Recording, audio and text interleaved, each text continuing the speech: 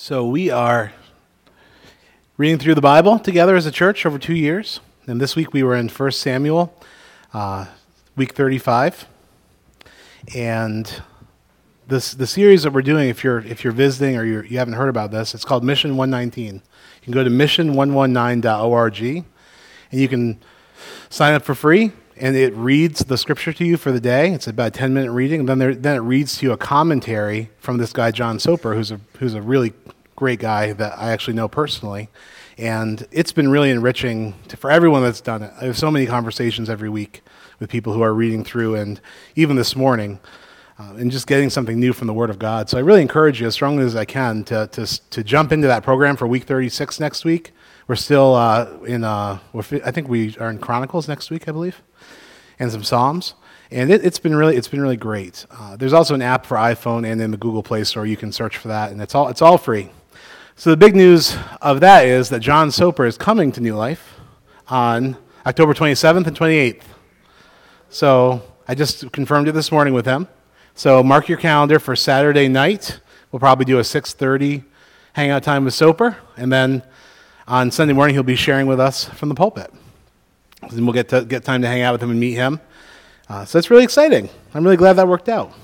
So the voice will be matched to the human that you can, no one has seen Soper, but you will see him, and it'll be very exciting. He's going to bring his wife as well.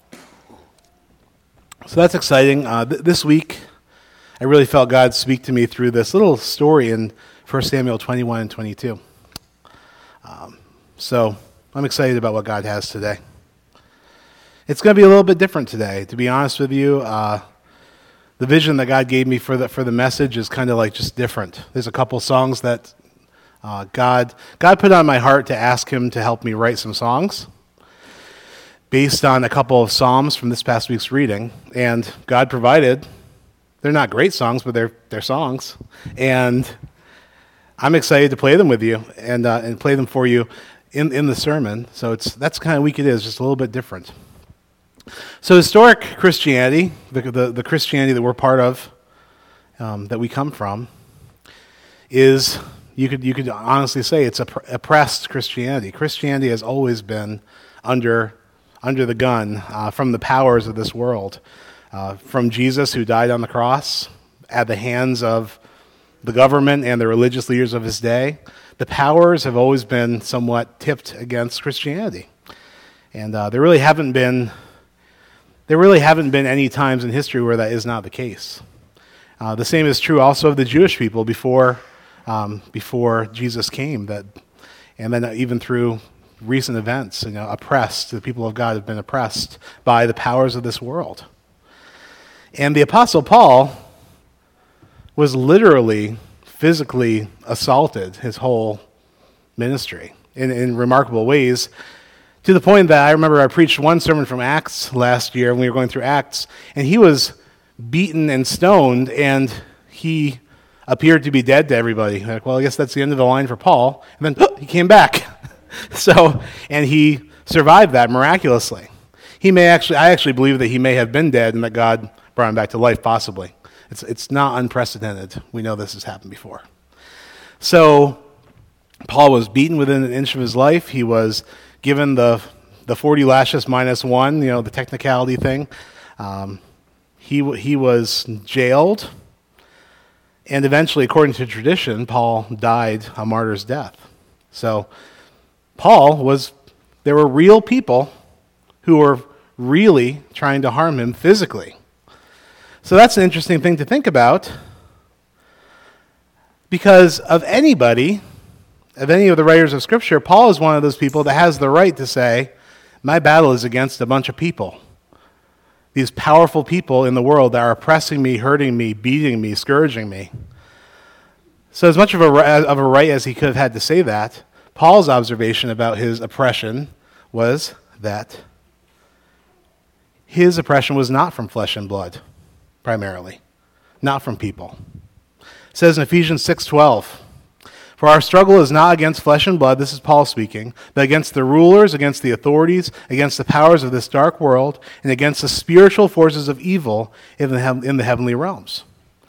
It says very clearly in that passage not flesh and blood, so not people. There's something behind all of that oppression that is our real struggle. And again, if anyone had the right to say, people are oppressing me, it would have been Paul. But he recognized spiritual darkness in the world and that he was being attacked spiritually. I'm definitely concerned for us as a people, and particularly for us at New Life Fellowship Church.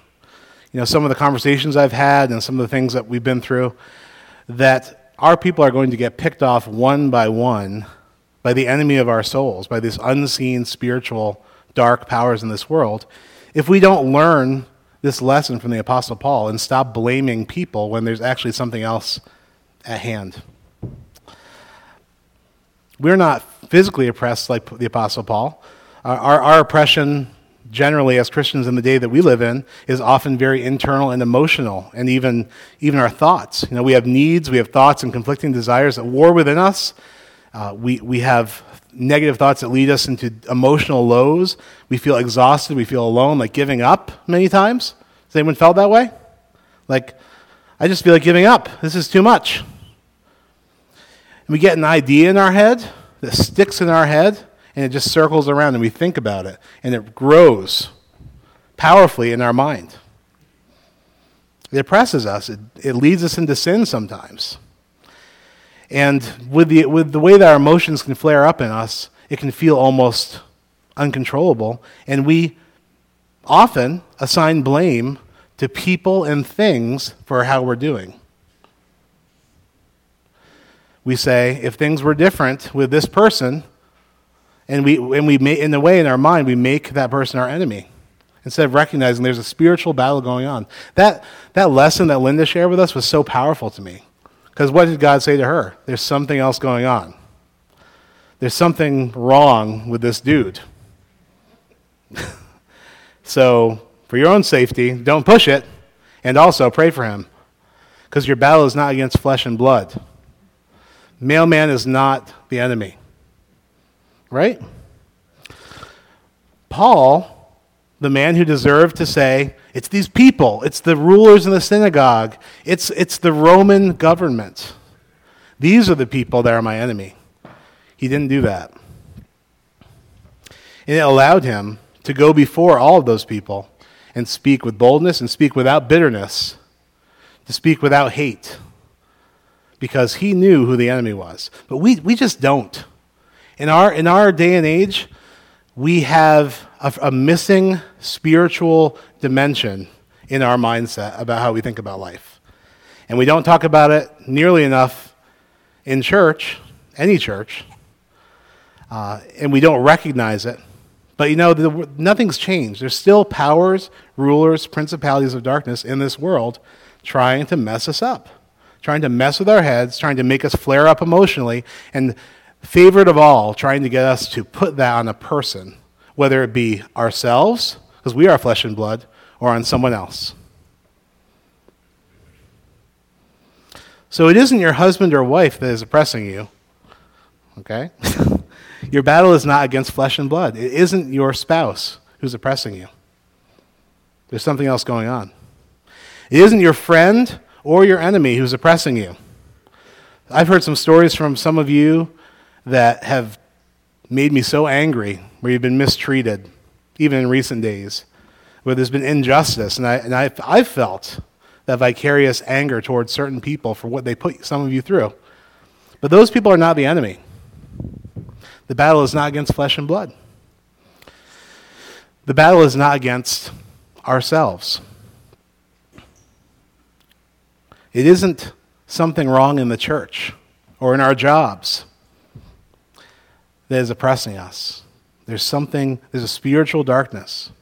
How do I know this? Well, in heaven, when Jesus comes and takes care of everything, and everything gets added up in Christ, and everything is cumulatively made right by Jesus, everything will be perfect. There will be no oppression. We'll be at perfect peace with the Lord Jesus. Our thoughts will all be right thoughts. Our emotions will all be right emotions. And there will be nothing oppressing with us, messing with us, getting us off track. But the enemy just loves to strategically get us into these loops where we get angry at someone, bitter, flesh and blood, flesh and blood.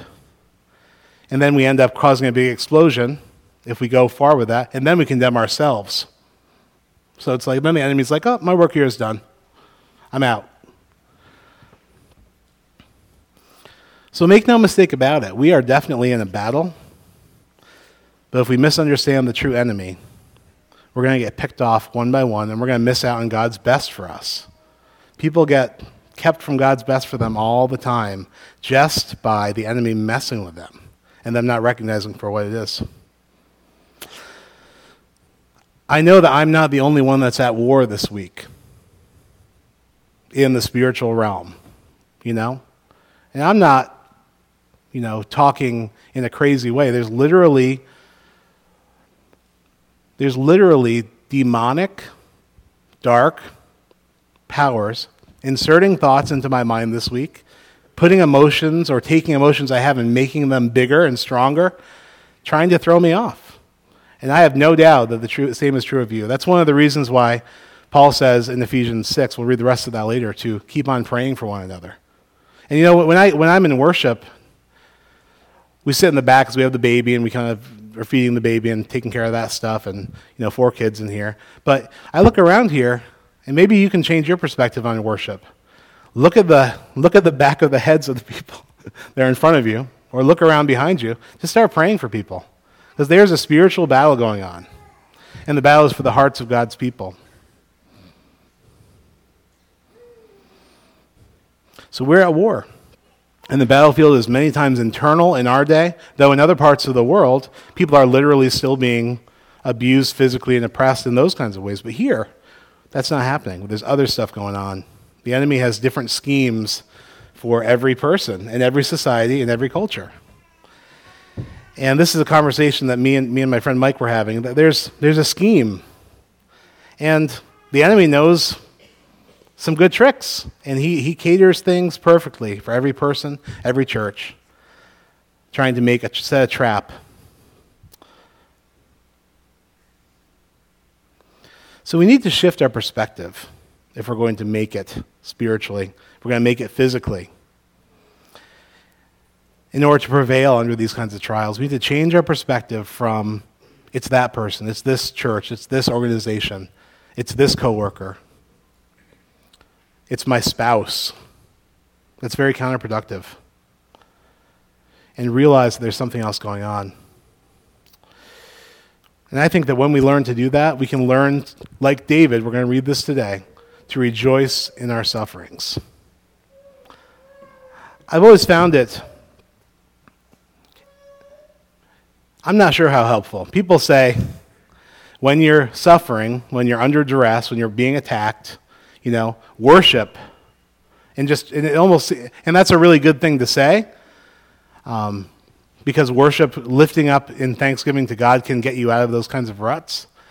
But how can you worship if you're so focused on the people as being the problem? I think worship becomes a powerful tool when we realize that it's a spiritual battle. We say, God, lift these thoughts from my mind. Anything that isn't true in my mind, show me what it is so that I can renew my mind with the truth of your word. This emotion that I'm feeling, if it's not true, help me to get out from under it, because it's dragging me down. And then worshiping him, knowing that the battle belongs to the Lord. I love the passage in James 1, 2-4. It says, "Consider it pure joy, my brothers and sisters, whenever you face trials of many kinds, because you know that the testing of your faith produces perseverance. Let perseverance finish its work so you may be mature and complete, not lacking anything." And that's a really, it's encouraging in the midst of trial, in the midst of attack, to realize that all of those things are, God is allowing them into our lives because he knows we can handle them with his power. And those things are the things that are going to grow us. Those are the things that are going to make us like Jesus. That's why I call marriage the pressure cooker of discipleship, because it's a pressure in your life where you have to learn, am I a self-giving person like my Savior Jesus, or am I a selfish person who demands their rights? Every day, every moment, that's what marriage is about. Are you going to be like Jesus and empty yourself for your spouse? Or are you going to demand your rights every day? And when we are tested in those kinds of ways, the Bible says that we grow. We grow in perseverance. It produces fruit in us, and let it finish its work. But let's not be derailed by misunderstanding who the true enemy of our souls is. David, if you've been reading with us in 1 Samuel, and it's been a delight to read this story again. If you're behind, I think you should go back to the 1 Samuel. I think it's been a really cool reading. But this guy David is described in the Bible as a man after God's own heart. So that's a really cool thing. Was not a perfect guy, made some mistakes, but he was someone that was after God in a serious way. And David was, like Paul, someone that had physical enemies oppressing him from every side, whether it was Saul or Absalom or whomever.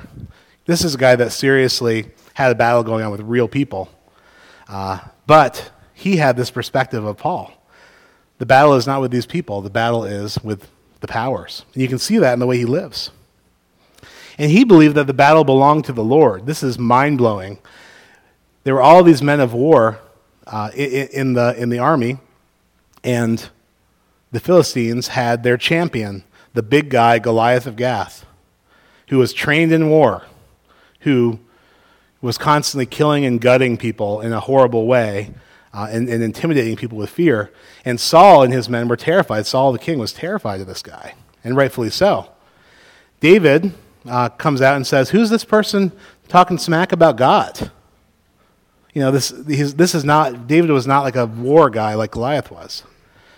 And David says, in verse 47, Samuel 17:47, "All those gathered here will know that it is not by sword or spear that the Lord saves, for the battle is the Lord's, and he will give all of you into our hands."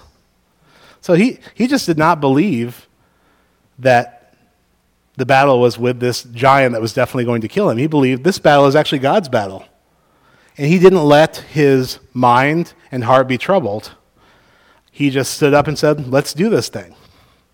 And you know, God seems to have, I thought about it, you know, he used a sling and a stone, and if you've heard the story, he swung it around and he hit Goliath in the head, and the stone sunk into his head and killed Goliath. And I'm thinking that was a supernatural thing. Think about the impact you'd have to do with your hand to get that rock to go into someone's skull. I mean, it's really morbid, I know. But David, the point is, David actually did go and face this battle, physically. He put himself in that position. But he never thought to himself, I'm going to get this done. He thought, God's going to do this. That's a really cool lesson. Because we get so intimidated by the battles that we face that we just decide to put them at the bottom of our to-do list. This conversation, this thing I know I need to do, bottom of the to-do list, where it never gets done, never sees the light of day. But David, he heroically stood head on with no armor, and he did throw the rock from his sling. But that there's no way that he could have thought to himself, this is going to work in my own power. He believed the battle belonged to the Lord through and through. He recognized it was a spiritual battle, and it needed to be completed with the power of the Lord. So here are my thoughts boiled down for you for this sermon. It's a spiritual battle dressed in flesh and blood. It is to be fought spiritually. That doesn't mean that we don't face our enemy and face the situation head on. But it means that we have a different perspective when we do it. The battle belongs to the Lord. You better not presume to fight it on your own. Because if you do, the rock's going to bounce right off that giant and your head's going to get chopped off. That's what's going to happen. It's God's battle, and it's not against flesh and blood, primarily. Okay? So we're going to look at a snapshot of David's life, which really captured my imagination when I listened to John Soper talking on this. I think it was Wednesday of last week. And it's something I call worship in the cave. So in this cave, with David and his men who are hiding, we're going to see what we can learn in that cave. In this scene in David's life, he and his companions are running for their lives from Saul, who's breathing out murderous threats, just like Herod did, after Jesus, just like all the powers always have against God's anointed. And in this scene, David and his companions are running for their lives. They're trying to use trickery and trying to outwit, more or less, Saul and his guys. And they end up in this place called the Cave of Adullam. So they're in this cave, and they're considering what might happen to them if Saul finds them, right? So to kind of update you on the context of this story, you remember 2 weeks ago we talked about Samuel being given to Eli to serve as a priest as a 5-year-old, right? Remember that story? Well, Samuel's all grown up right now. He is the priest. And the people ask for a king. And God says, if you want a king, fine, have a king. They want it to be like the other nations around them. So God said, okay, if that's what your will is set for, then we'll do that. But he warns them through Samuel, it's not going to go well. Bad things are going to happen, like taxes. Taxes are bad, right? No one likes taxes. But that's what happens when you have a king. These things happen. So Saul starts out very well. If you read the story this past week, he starts out well. But then he begins to behave like other kings of his day, more or less exactly the same. In 1 Samuel 13, Saul does something that is terrifying in the context of the Old Testament. Saul offers a burnt sacrifice to God, which is lawful only for the priest to offer. This is a big deal. Because his motivation was he was afraid. He was afraid that his men would be restless, that he thought, we need to go into battle right now. We need to get this done. So instead of waiting for Samuel to come to offer the sacrifice, Saul, because of his fear of people, decided, I'm going to do this. And I really feel like he was lucky that he didn't get just struck down right there. That's in the Old Testament, the priesthood, the Holy of Holies, all of the things that was written about how to handle the holy, not to take it lightly, that God was teaching his people. Think about when Uzzah steadied the Ark of the Covenant when it was falling off the cart, he got zapped. Not because God wanted to kill people, but because they didn't obey the rules that he set out clearly. And it just happened, and God's holiness broke out in this guy. So I think that it was a win for Saul. He didn't die right then. Doing something like that. Well, let's look at this passage where Samuel confronts Saul.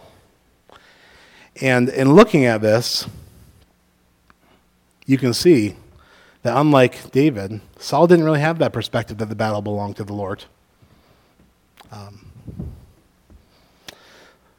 So it says, "What have you done?"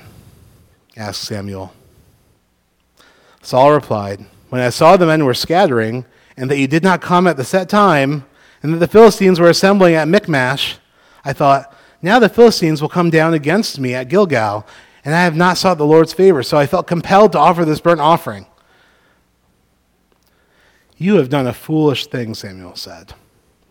"You have not kept the command of the Lord your God gave you. If you had, he would have established your kingdom over Israel for all time.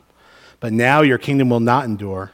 The Lord has sought out a man after his own heart and appointed him ruler of his people, because you have not kept the Lord's command." So Saul's sin was so great that he lost his kingdom in that moment. He was still technically king, but through Samuel the prophet, God said, "I'm going to be finding someone else, thank you very much." And as I said, I think that was pretty lucky for Saul. I would have been grateful, I think, knowing what Saul should have known about God at this point. So Saul kind of made some half-hearted moves to try to follow God, half-hearted repentance, but never anything substantial.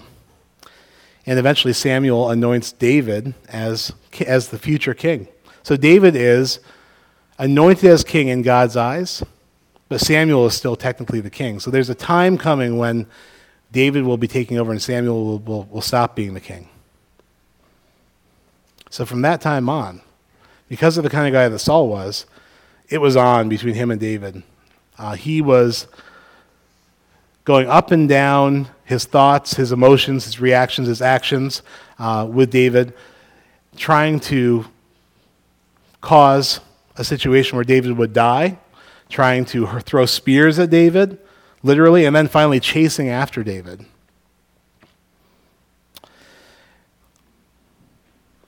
At this point in the story, David becomes so popular with the people after the Goliath thing that everyone starts chanting, Saul has killed his thousands, but David's killed his 10,000s. And this is just making Saul so angry.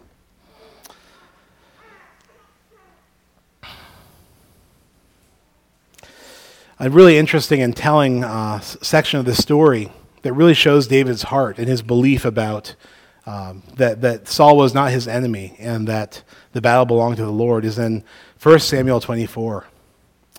And David goes into a cave where Saul is. I think he's relieving himself, is what I think is happening. Is that right? I think so. So that's not a very vulnerable position to be in. But David had an opportunity to kill Saul. But to show Saul that he respected that he was God's anointed and all that kind of stuff, he cut off a little piece of his garment, and that was kind of all he did. Because he respected that Saul was God's anointed and the king, and he was trying to appease Saul's wrath in many ways. So that was from Samuel 24. So Saul believed that David was his enemy, that he needed to take matters into his own hands and kill David. David believed that Saul was God's anointed and that ultimately not his enemy, and he completely trusted God to take care of the battle while running. So David ends up in this cave, the cave of Adullam. And during that time, according to Soper, this past week in the readings and some research I did, he composed several psalms, at least one for sure, Psalm 142. And that's where I want us to dwell with David for a while. Psalm 142 and Psalm 34. It's a really amazing thing to think of what it must have been like to be in that cave for David. His life is in the hands of this murderous guy that's on a rampage, and they're hiding. And they're listening. Their ears are perked, listening. Is there any movement outside? Is there anything going on? And in a moment like that, I think that, that would be a huge struggle for anybody. And what David does is he pulls out his music and he sings a song crying out to God.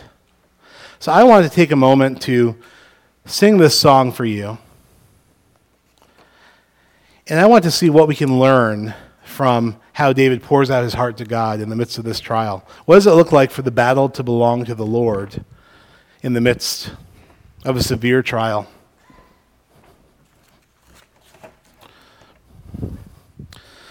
So in my time with the Lord this week, when I was praying and thinking about this, I wanted to develop a song that would match the tone of the psalm because it helps us to understand the emotion that David must have been feeling as he was in this cave waiting to see how God would deliver him.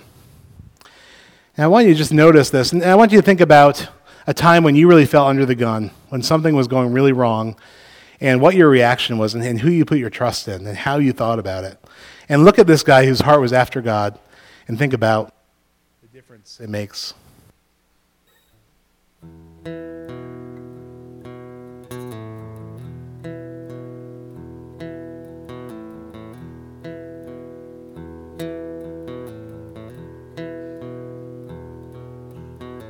I cry aloud to the Lord. I lift my voice to the Lord for mercy. I pour before him my complaint, for I tell him my troubles.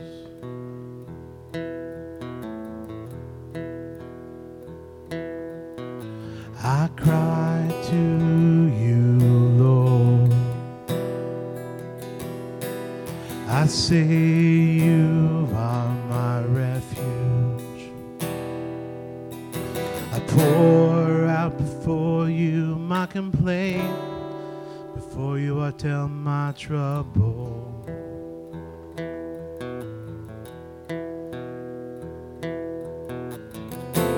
When my spirit grows faint within me, It is you who watch over my way.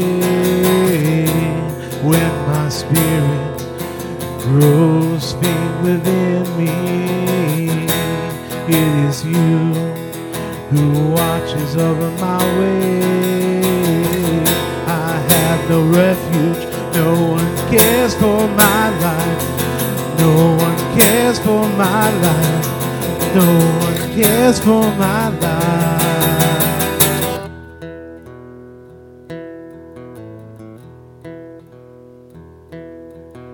I cry to you, Lord. I say you are my refuge. I pour out before you my complaint, before I tell you my trouble.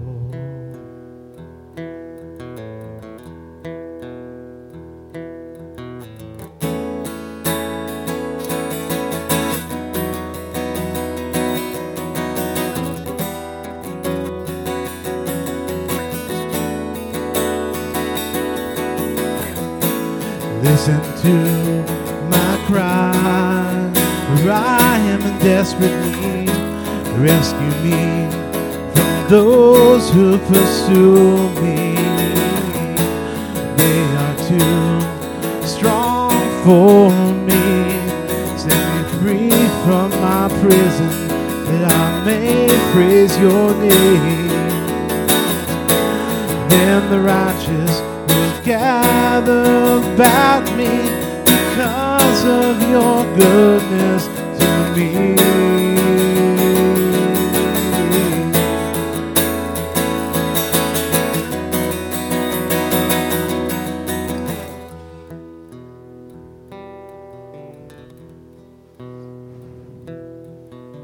I cry out to you, Lord.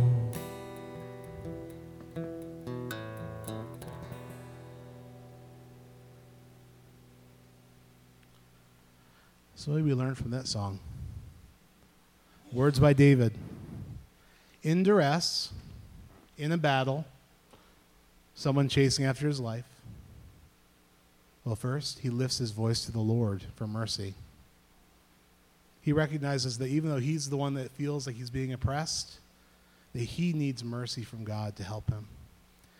And he complains. He gives the whole complaint to God verbally. He tells God his trouble from his perspective. And every time someone tells me they honestly get to that place where they really complain, finally, to God and tell him what they're really thinking, that's a moment that the Spirit can really breathe on. Because it's finally you're saying the truth. You're not just praying a prayer that sounds pretty. Cries out to the Lord, and he says, you are my refuge. I'm in a cave, but you are my refuge. And when my spirit grows faint within me, I know it is you who watches over my way. So listen to me. Rescue me from those who pursue me. And then the righteous will gather about me because of your goodness to me. What a perspective. And what an interesting lesson in community. He's in this cave with other guys, and he's the leader. He has the weight of this whole thing on himself, more than anyone else. And he says to the guys, guess what? God is our refuge. Not just my refuge. God's got us. He hears our cries. It's a spiritual battle, dressed up in human flesh.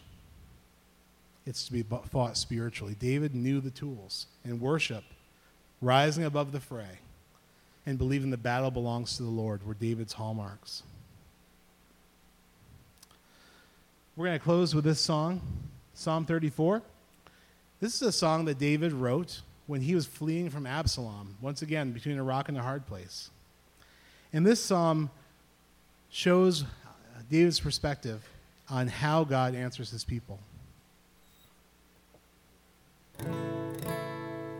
This is one that I'd like you to, when I sing it the second time, come up and stand and sing this with me. Not up here, unless you want to. You can. Actually, you know what, Ben, come on up and play the cajon. Yeah. We brought it out for a reason. But we're going to end on a high note here. And when you get the words, sing along. But think about the battles in your life and the flesh and blood you've been blaming for it. And what else might be going on, and who is the one that can really be victorious? Who owns that battle? And let's have that confidence that David had as he waited on the Lord. Just as we practiced. We didn't practice.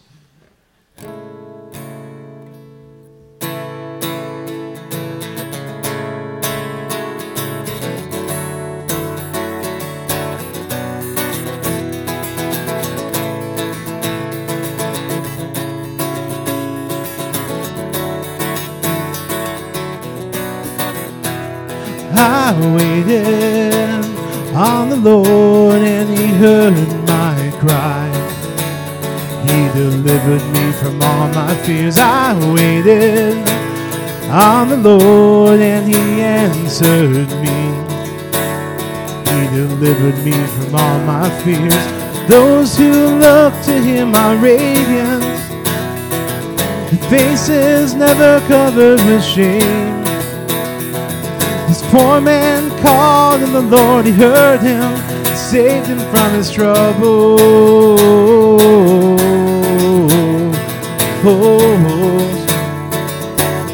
Sing along.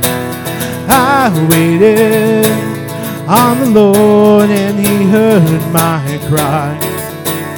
He delivered me from all my fears. I waited on the Lord and he answered me. He delivered me from all my fears. Those who look to him are radiant. Their faces never covered with shame. This poor man called and the Lord, he heard him and saved us from his trouble.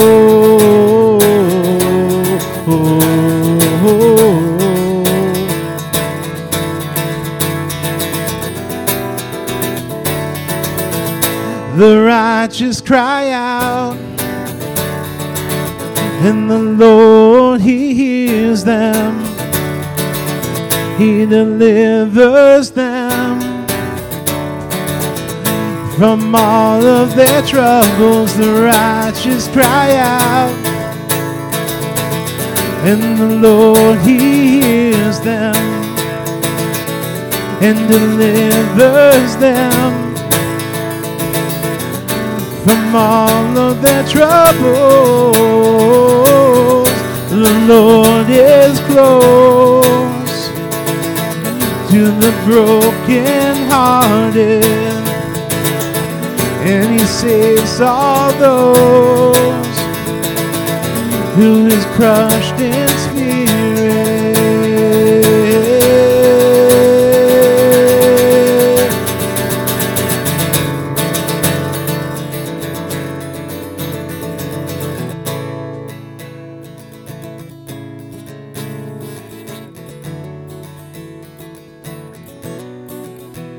I waited on the Lord and he heard my cry.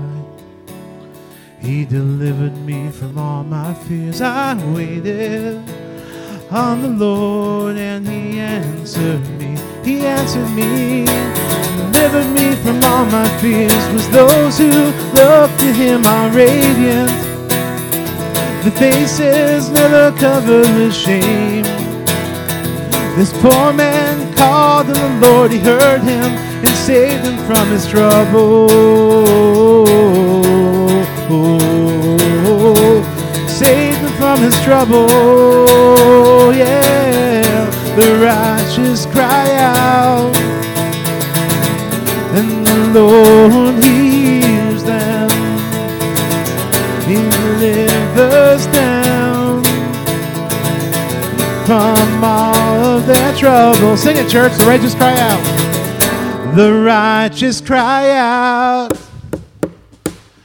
and the Lord, he hears them and delivers them out of all of their troubles. And the Lord is close to the broken-hearted and saves all those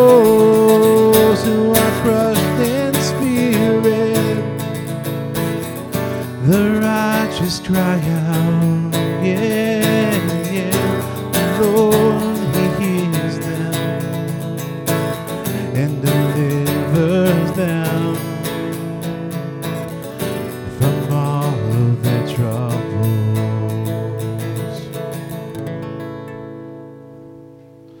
A confident assurance, the battle belongs to the Lord. You can't lose if you are submitting to God, recognizing the enemy for who the enemy is, and not stop shifting onto people and believe that God's got this. Wait on Him. You need not vindicate yourself. I'm going to give you pray this verse over you from Ephesians 6, where I quoted earlier. So please stand and receive this as God's word and His encouragement to you today as you face your own battles, which I don't know about, only you know about. Ephesians 6, this is God's word to you. Finally, be strong in the Lord and His mighty power, New Life Fellowship.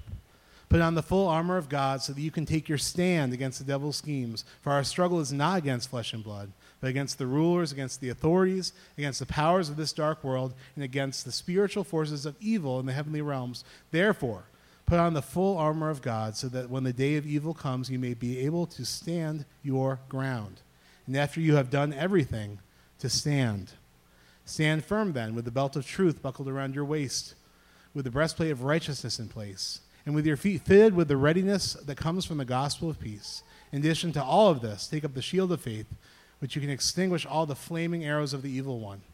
Take the helmet of salvation and the sword of the Spirit, which is the word of God, and pray in the Spirit on all occasions with all kinds of prayers and requests. With this in mind, be alert and always keep on praying for all of the Lord's people. Amen. You are dismissed to your battles. Be victorious, church.